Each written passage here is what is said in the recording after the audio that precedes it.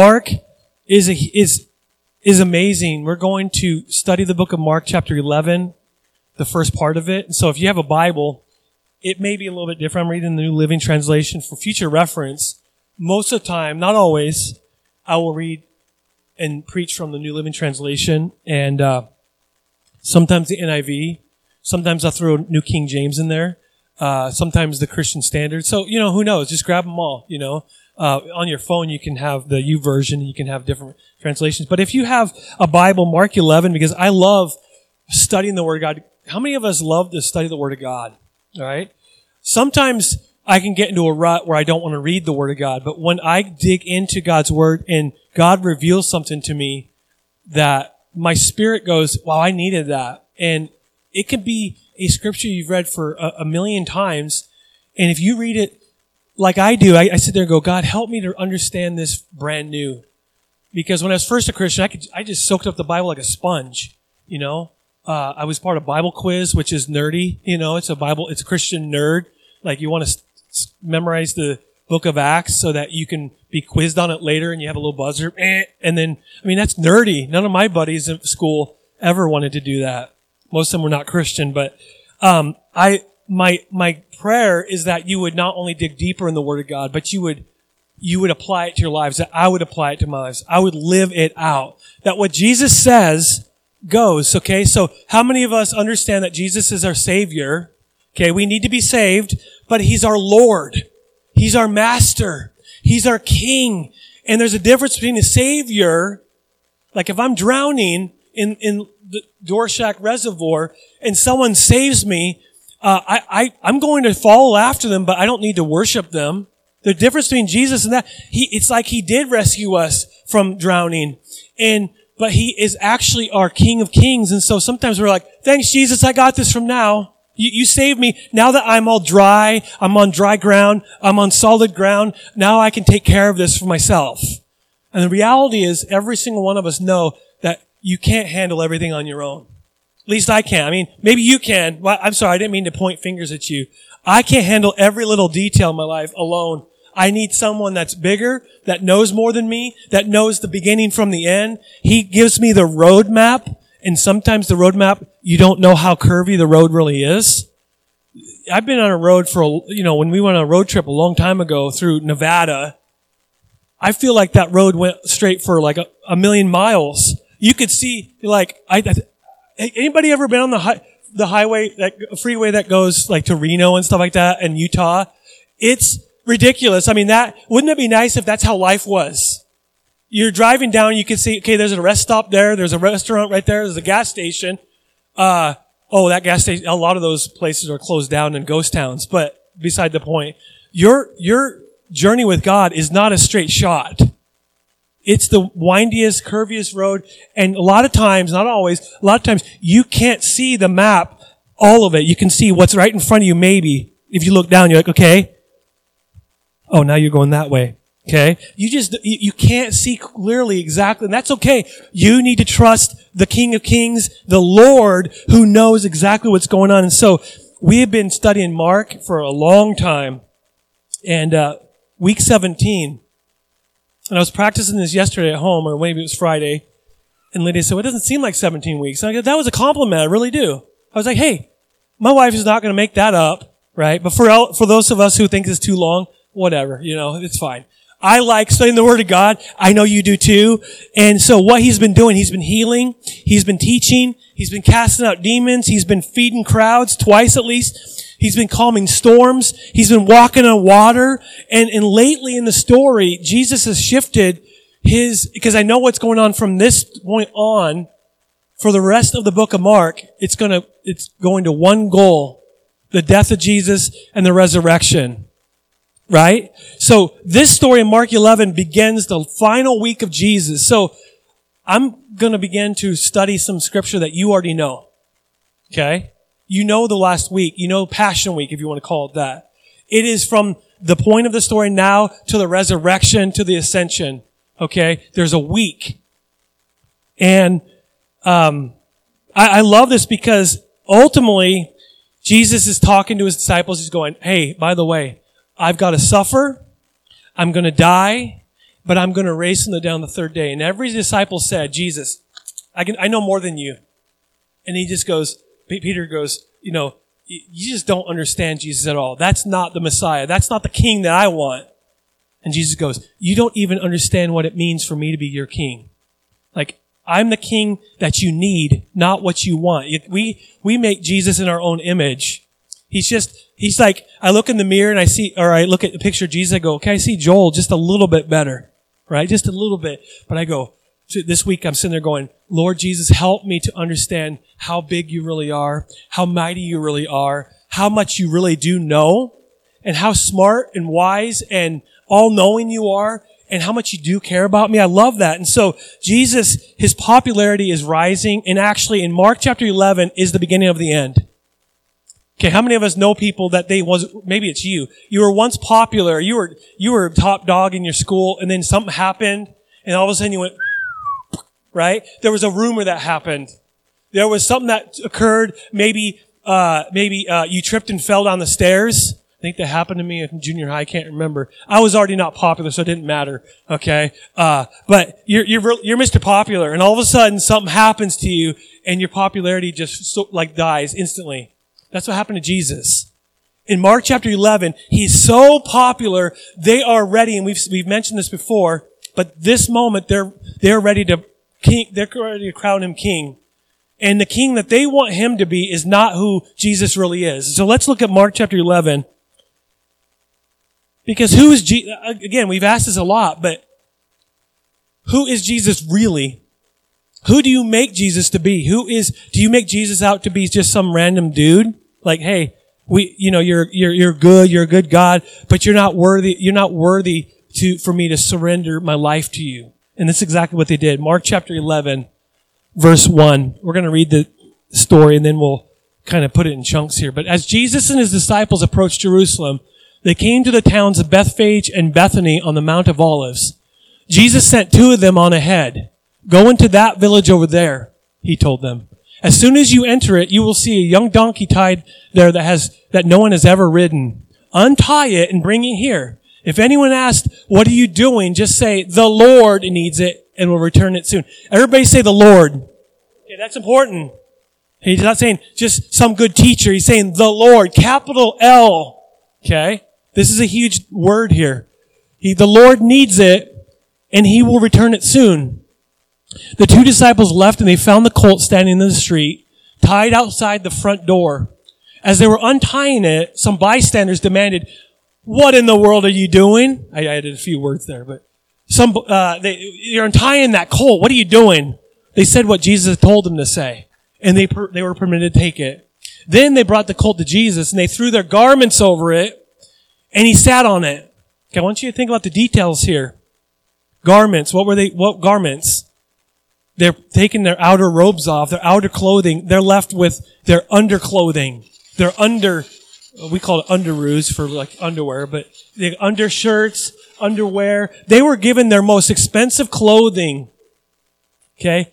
How many of us, we had to make our own shirt this morning before we went to church? Oh, I think I bought this at Walmart or Target. I don't remember.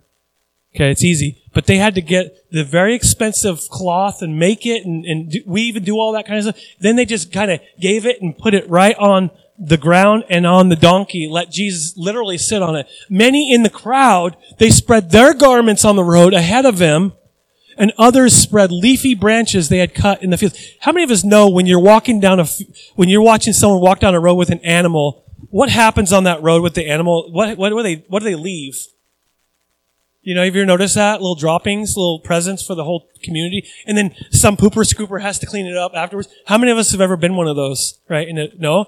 I was asked one time and I was like, no, I don't want to do that. But you go behind them and so this is what's going on in this. This is what they're dropping here on these garments. This is a very vital thing. They're very valuable items because we don't think clothing it could be expensive, but I never had to make them.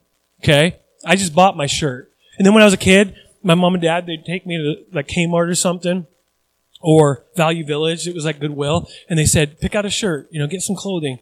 And it was just like supernaturally it just showed up. I was like, oh, I like that shirt. This one's got the Mariners logo on it. This one's got the Sonics logo, Seahawk logo. But they had to make that, and they're just putting it on the road. And others, they spread leafy branches that they had cut in the fields.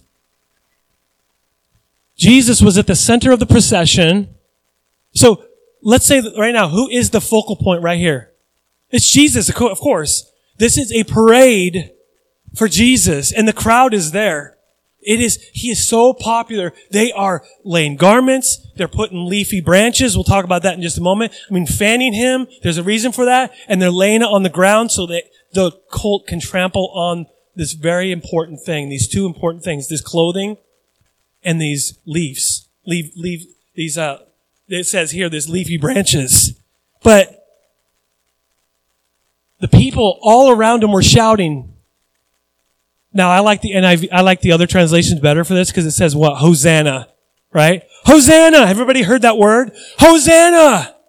Praise God according to this. Blessings on the one who comes in the name of the Lord. Blessings on the coming kingdom of our ancestor David. Hosanna in the highest heaven. This has become a worship service, if you want my honest opinion. They're quoting scripture. They're quoting a psalm. We'll read that in just a little bit. They're quoting a psalm. They know exactly what it means, except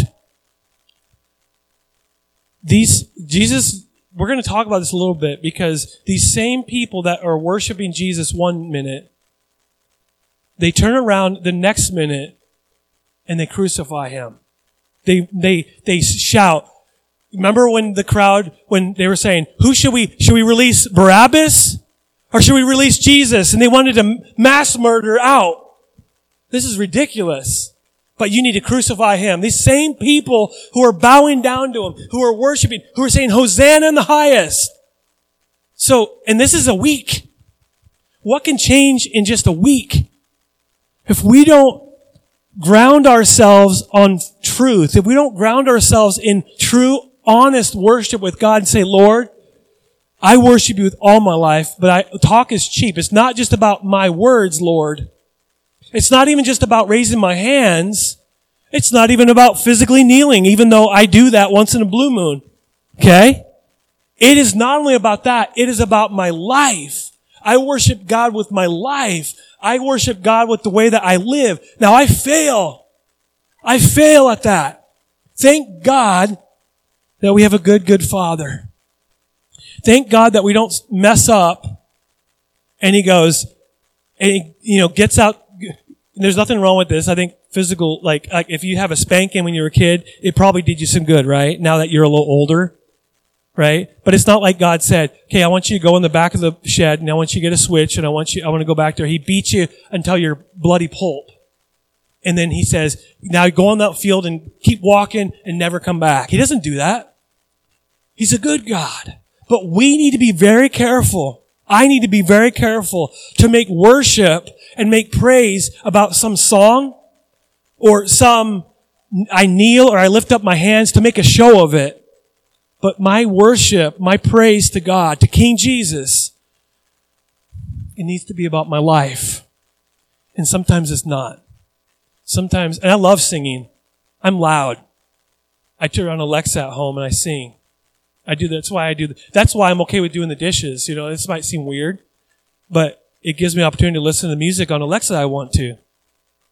And they can't say, I don't like that song. Because I'm like, hey, I'm doing the dishes. I can choose a song. Any song that I want. But these people were, at this second, they were going, praise God. Hosanna. So Jesus, he came to Jerusalem. And he went into the temple. Now pause for a minute because not so long after this, he's going to go back to the temple. He just has a little preview of what the temple looks like and what's going on.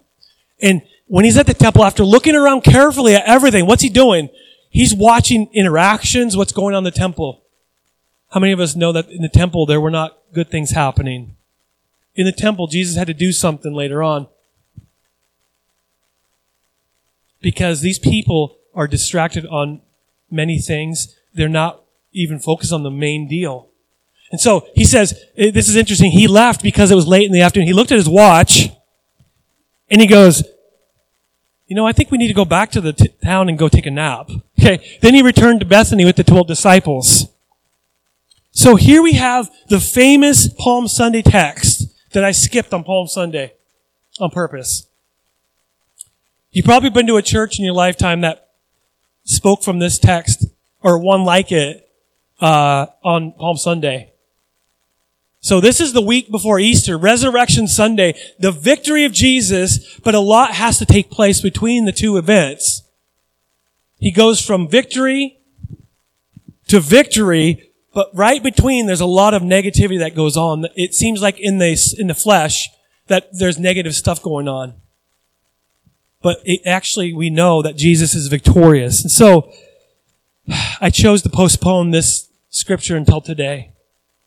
Look at let's zoom in on verse 7 through 9. It says, then they brought the colt to Jesus and they threw their garments over it and he sat on it.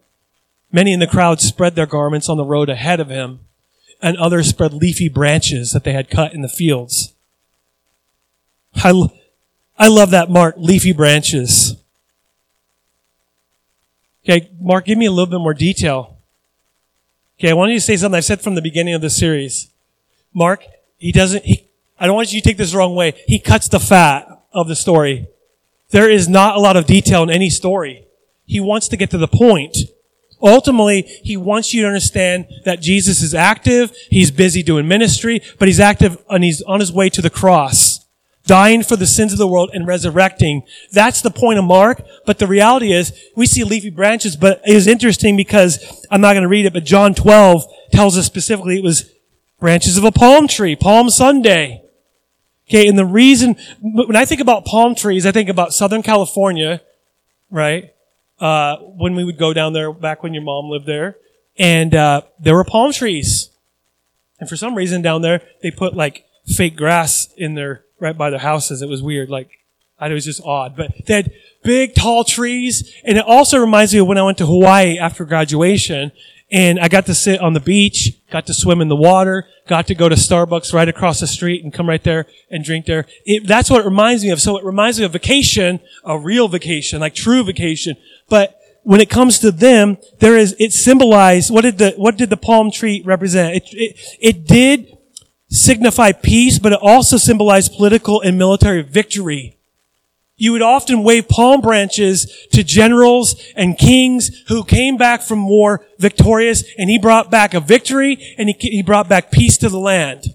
So that's what it represents, because in fact, a generation before Jesus showed up, there was a guy in Jerusalem, a military leader named Simon Maccabee.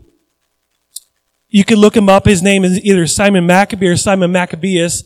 It depends on that there is two pronunciations of his name, but Simon Maccabee, he was a general, he was a leader, and Jerusalem was under attack, and he came in there, and he defeated the enemy, and he comes back just like Jesus, and they do exactly, they cut palm branches and they fan him, they lay it on the ground. Simon Maccabee is on this horse, and he's coming back in there going, I am victorious. And the people go, we realize, Simon, that you are a leader of leaders. You are victorious. You are a winner, if you will. You're a winner, and we want to follow you.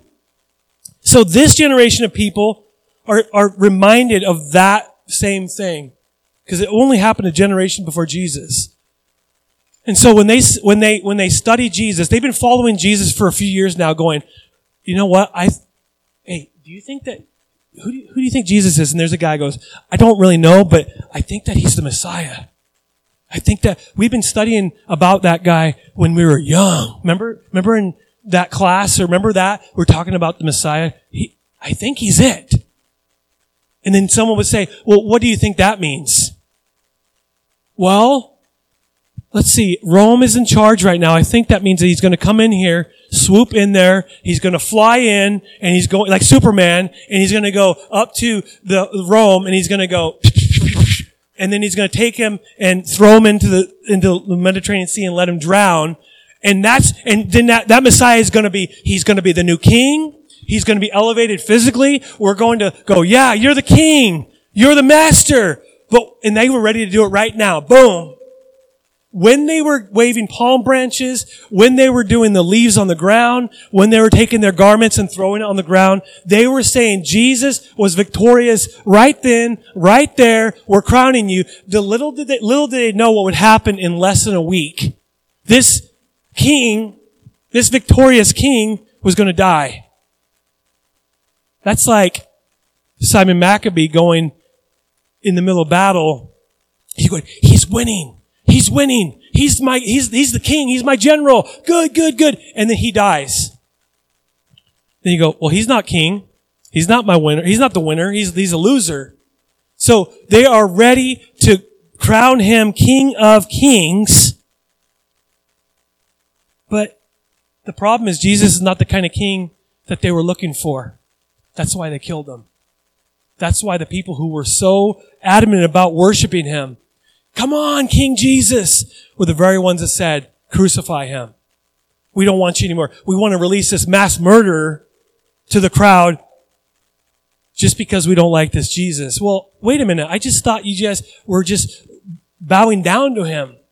The reality is talk is cheap. Worship is cheaper. Because worship, to be honest with you, I don't want to take things, because I love music. I love worship through music. I do. I really do. If I'm having a rough day, all I need to do is turn on some worship music and I'm better. 100%. But it's cheap. It doesn't cost me anything. I don't even have to buy worship CDs anymore. I find it online, right? I used to have to buy the music, take them home, open up the CD, put it in the CD player. I don't have to do it. It's cheap. It doesn't cost me anything. Does God love our music? Of course he does. But it's not about him like listening on his headphones and he's just going like this, just kind of beating to the music. He goes, this is about me. Why can God do that? Because he's God. He's God. He can demand our worship. And I look at Jesus dying on the cross. I go, not only can he demand it, I think turn it to me or us. He deserves it. Look what Jesus was willing to go through. So the main point I want you to get today is that while Jesus wasn't the kind of king that they wanted, Jesus was the kind of king that they needed. They just didn't know they needed it. Jesus, he was so loving and he realized that they were lost. He realized that these individuals who were bowing down to him, he knew these same people, this talk is cheap and they're going to get rid of me. They're going to give up on me very quick. And so it's easy in our country, in our world, in our lives to think that they were ready to make him political king. And I want to be very careful here because I love our country. I love the United States. I do. And if anyone has ever hung out with me, I am political. I'm not as loud as some people, but I get excited about political debate. Anybody else? Like when the debate's on TV, you're like, me and Hayden, we had like when the last presidential debate, I went to the store and got these Jelly Bellies that were red, white, and blue, and we're all eating those, watching the debate, and I really loved it. I mean, I loved it. But it's so easy to go, if we could just get the right political party in power, or the right cabinet, or the right senators, or the right House people, or the people right in charge of this, the right president, then everything will be fine. And I want to, just for the sake of argument, I understand that argument. I do. Trust me. But this country needs more than that. We as a country, and we as a world, I'm not going to just pick on our country. We as a world, this world needs more than just the right political party just to make all the right decisions and do this and do that. Those would help, but it wouldn't solve the deeper issues. Jesus came not as a political king, not to come in and grab the crown off of King Herod and all the Roman people that were in charge of that and the king there. He didn't grab their crown and just run away with it and then put a crown on him. He didn't do that at all. He came to this world as a king, as a humble king, to die for us. Jesus isn't that kind of king often people want, because we have put Jesus as in our own image. But he is the kind of king that we need. There's a few reasons for that. Number one, what do we really need? We need a king with authority and power over sin in this world. Don't get too excited.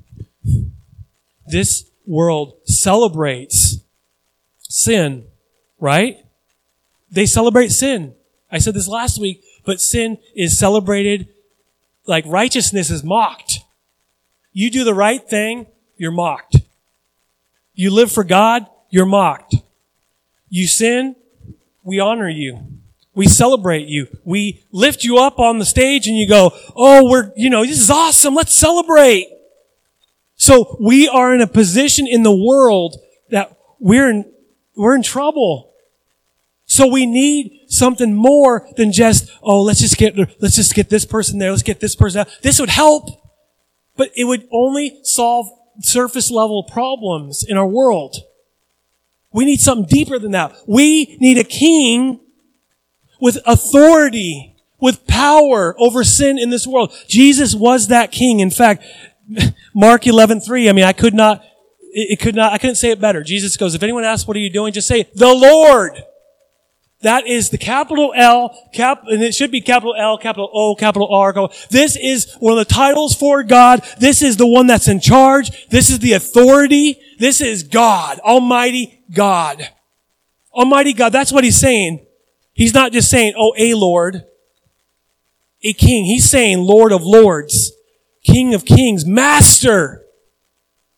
That's what he's saying. Just say the Lord. In fact, there was two prophets that prophesied this, Malachi and Zechariah, if you're taking notes. 500 years before this happened, these two individuals had a prophecy. The first one is kind of generic in a sense. You'll kind of recognize it a little bit. The second one's very specific. It's Malachi chapter 3, verse 1. It says, the Lord, everybody say the Lord. Interesting. Jesus might know what he's talking about. He knew his Bible. Okay, he memorized his Bible. But the Lord that you're seeking will suddenly come to his temple. Where did Jesus end up going? To the temple. Okay, this is one. Some of us who could look at that and go, well, that could be talking about any instance. Then you look at Zechariah 9:9, and I'm telling you, Jesus knew his Bible. Zechariah 9:9, rejoice greatly, daughter Zion. Shout, daughter Jerusalem. Where is Jesus coming? Jerusalem. See, your king, everybody say king. Now, this is an interesting phrase here. I like this. Your king comes to you righteous and victorious. Pause for just a moment. Maybe that's why they're ready to crown him political king right then, right there. He's victorious, but they didn't read the rest of the verse. He comes lowly. I don't use that word in normal conversation, right? I'm just a lowly little individual. Poor me. A lowly little pastor with a lowly little family, but it's almost like, it's like, and I'm trying to think of like a huge, like a picture in my mind. I think about these giants coming into this land, and they come into the land of all these little ants. You have the one giant. You have Goliath. He's walking down this, and then he looks down, and all he sees is these little ants, and he just kind of goes, ping, right? And he just keeps doing that. This is what he's a king. Yes, he's righteous. Yes, he's victorious. But guess what? He's coming lowly and riding on a donkey, on a colt, the foal of a donkey. So, no horse? No white horse? No war horse? Okay, so he is a victorious king who comes not on a stallion, and he's riding down Main Street in Jerusalem, and his hair is flowing in the wind, and he's like Fabio, and he's coming in here, come on! No, he's coming in there as a lowly king who knows what he has to do in the next week. But this is what Mark is doing. He's letting you know that Jesus is fulfillment of Scripture. This is just one. But you might look at this and go, big deal. Like even him going into Jerusalem. This is a huge deal. He is not just a good teacher. He is not just a preacher. He's not just a healer. He's not just a cast out of demon person.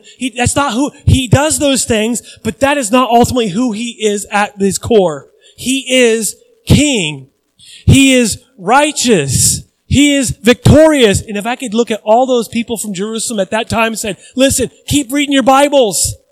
You miss Jesus. You miss God right in front of you. You wanted to crown him king, but you didn't even know what that meant.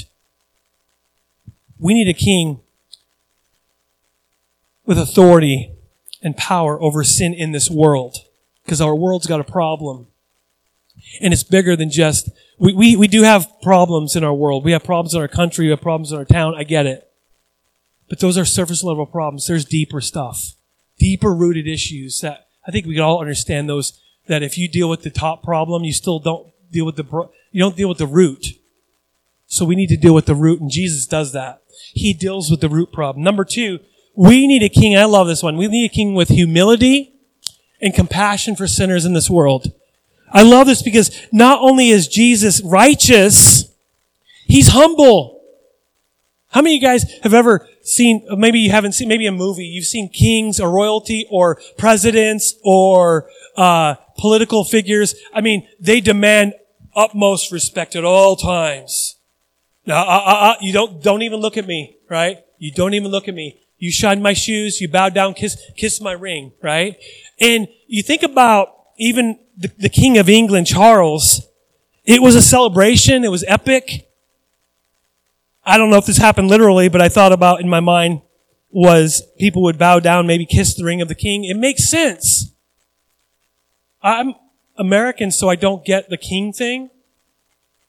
But for a lot of countries, royalty, and they can demand all sorts of stuff. And they can go, Dwayne, you haven't kissed the ring enough. Get out of my presence. Get out of here. Get out of here. And Jesus, when he came into this world, he didn't come in there with this look at me attitude. He came in here as a lowly person going into Jerusalem on a colt of a donkey. And he came with humility. And he came with compassion for sinners in this world. He came to Jerusalem not in riches, but in poverty. He came not in majesty, but in meekness.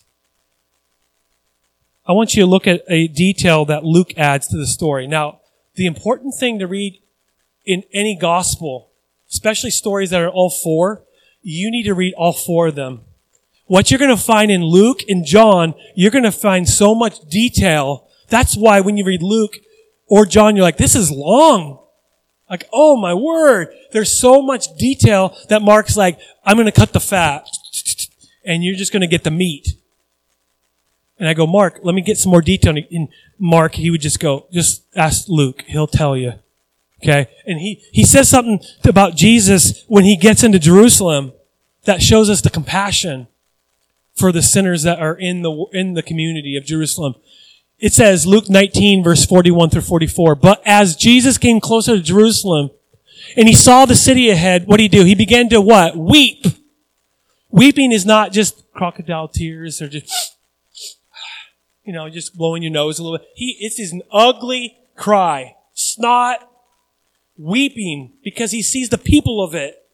And he says this, how I wish today that you of all people would understand the way to peace. Don't miss that phrase. But now it's too late. Everybody say too late. That's sad.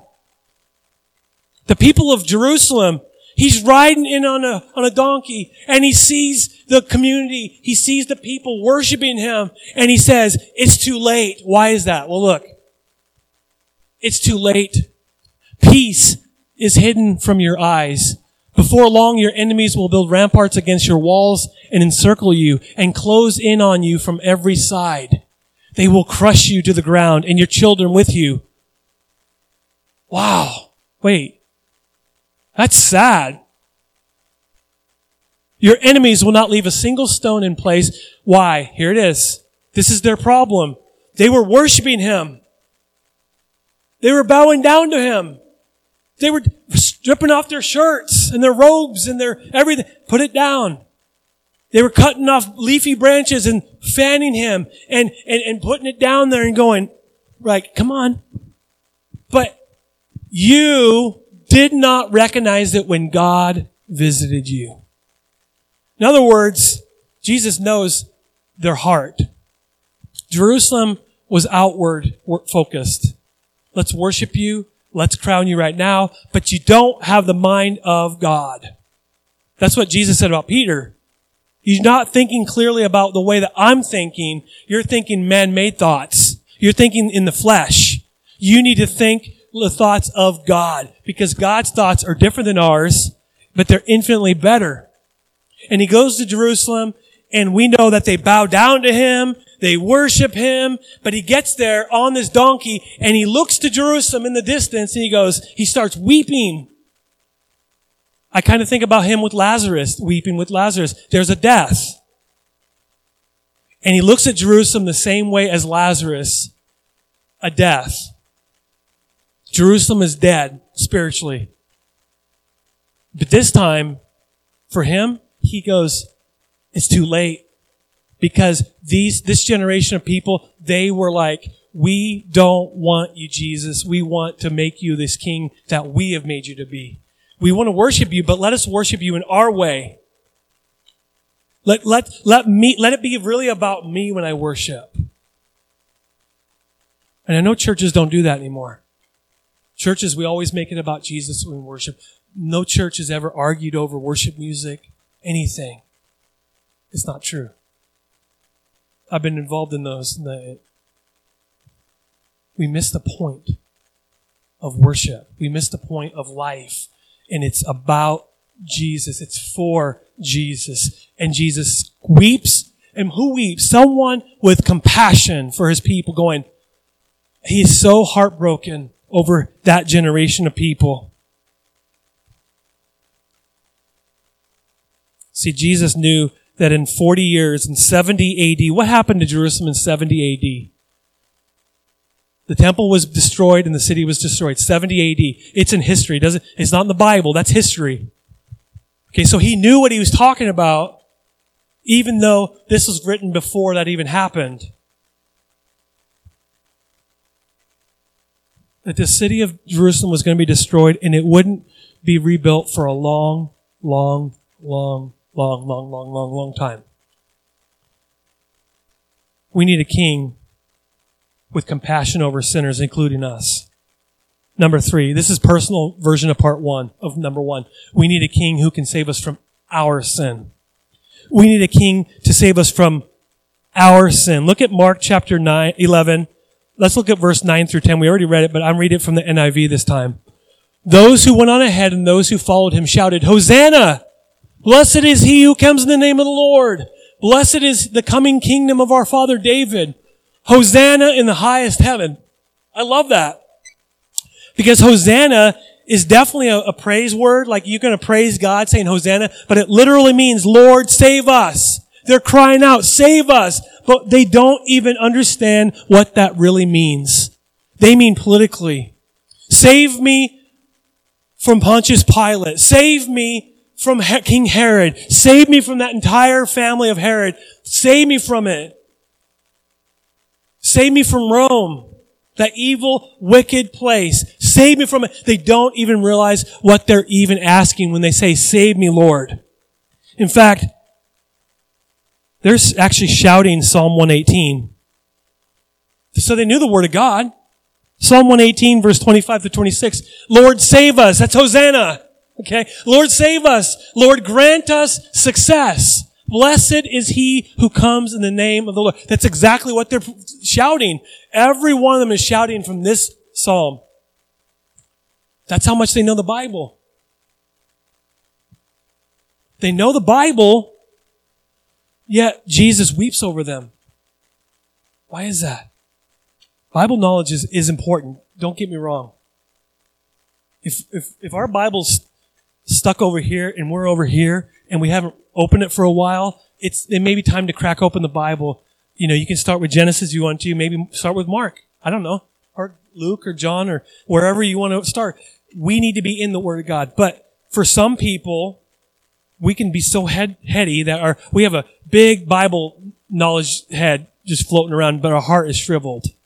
We need more than just knowledge in the head.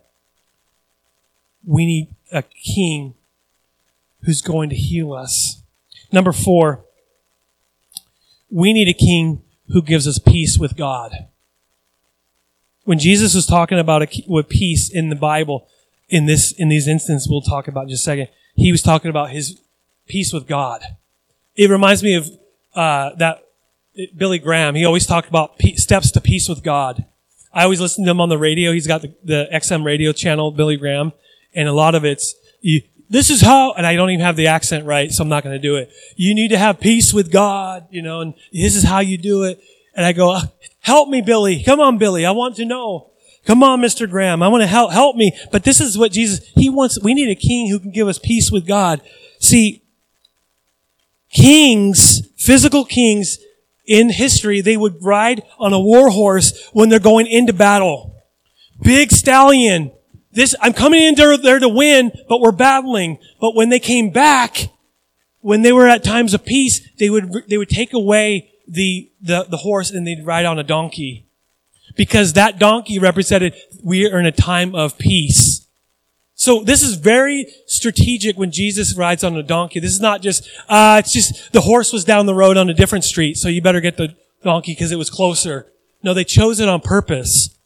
Because Jesus was letting the people know he's offering peace to all. Not political peace.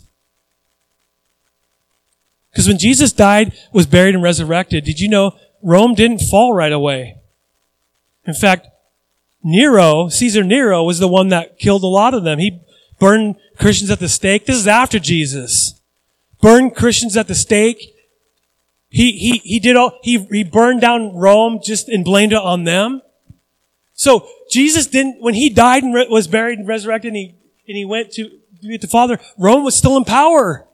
The enemy was not destroyed on this earth because Jesus knew there is something even more than that. We need peace with God. Remember when the passage in Luke we read earlier, it said, he began to weep. How I wish today that you of all people would understand the way to peace. The way to peace. The road to peace. He goes, I wish you knew the road to peace. You know the way to peace? Jesus. He was standing right in front of them. Dwayne, I wish you knew the way to peace. It's right here. But you're missing it. That's what he said. We need a way to peace. He is the way to peace. He is peace. And last but certainly not least, this is huge. We need a king who can heal our hearts. I've said this a million times. I'm not going to get into the story. I come from my background is I was wounded in my heart a lot.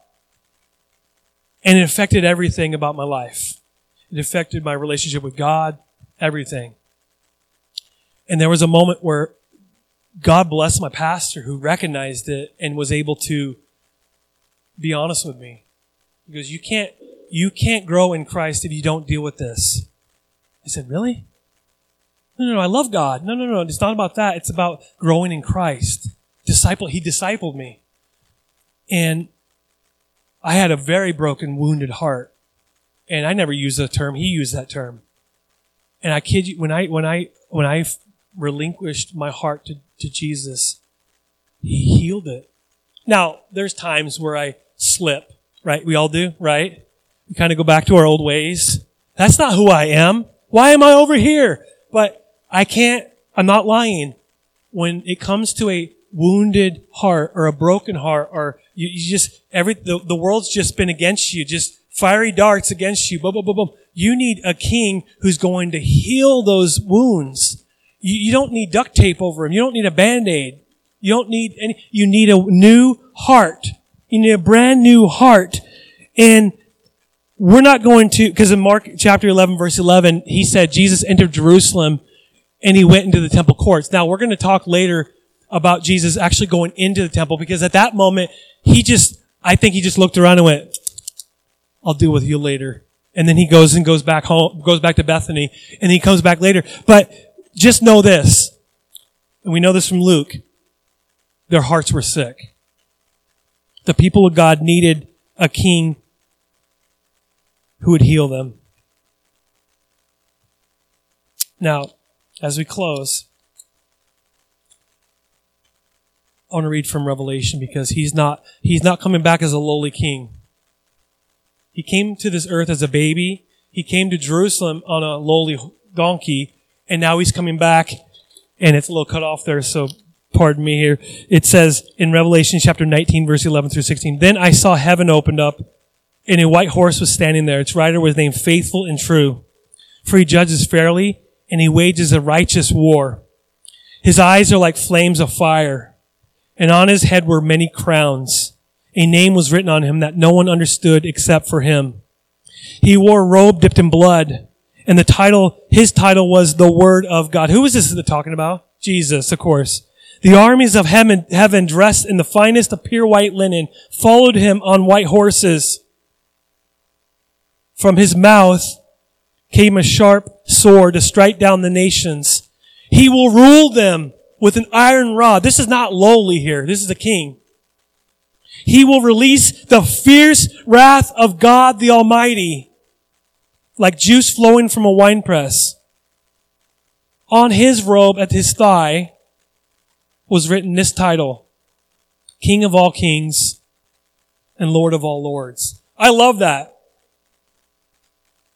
Another translation says that it's on his robe and his thigh. So I kind of have evidence that Jesus has a tattoo.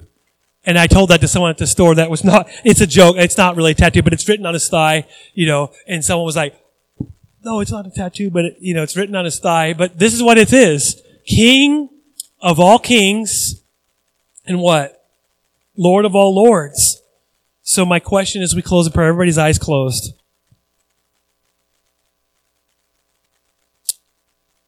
One day, Jesus is coming back. It could be today, where every knee will bow down, every tongue confess, no matter what we do here on earth, we're going to bow down. Will you choose Jesus today as your king? Will you submit to his authority? Will you make Jesus your king? What does that mean? You're not all talk. He is authority. He is your authority. He is righteous. He is victorious. Will you make him your king? Heavenly Father, we do right now. I know talk is cheap, but I do pray right now that we would get the ball rolling, initiate this, Lord, that you have desired us to not just be all talk, but you've desired a relationship where you are in charge. You are the authority. You are the king. You're a King of kings. You're a Lord of lords. It's written on you for all eternity that that's who you are. So God, I pray that we would be challenged today to go deeper than just worshiping through song, lifting up our hands. I pray that we would worship you through our life, that's who we are. We are worshipers. We worship you with our life, not just our words. We thank you for this time. I pray blessings on each one of us and the fathers in Jesus' name. And everybody said, amen. God bless you. Don't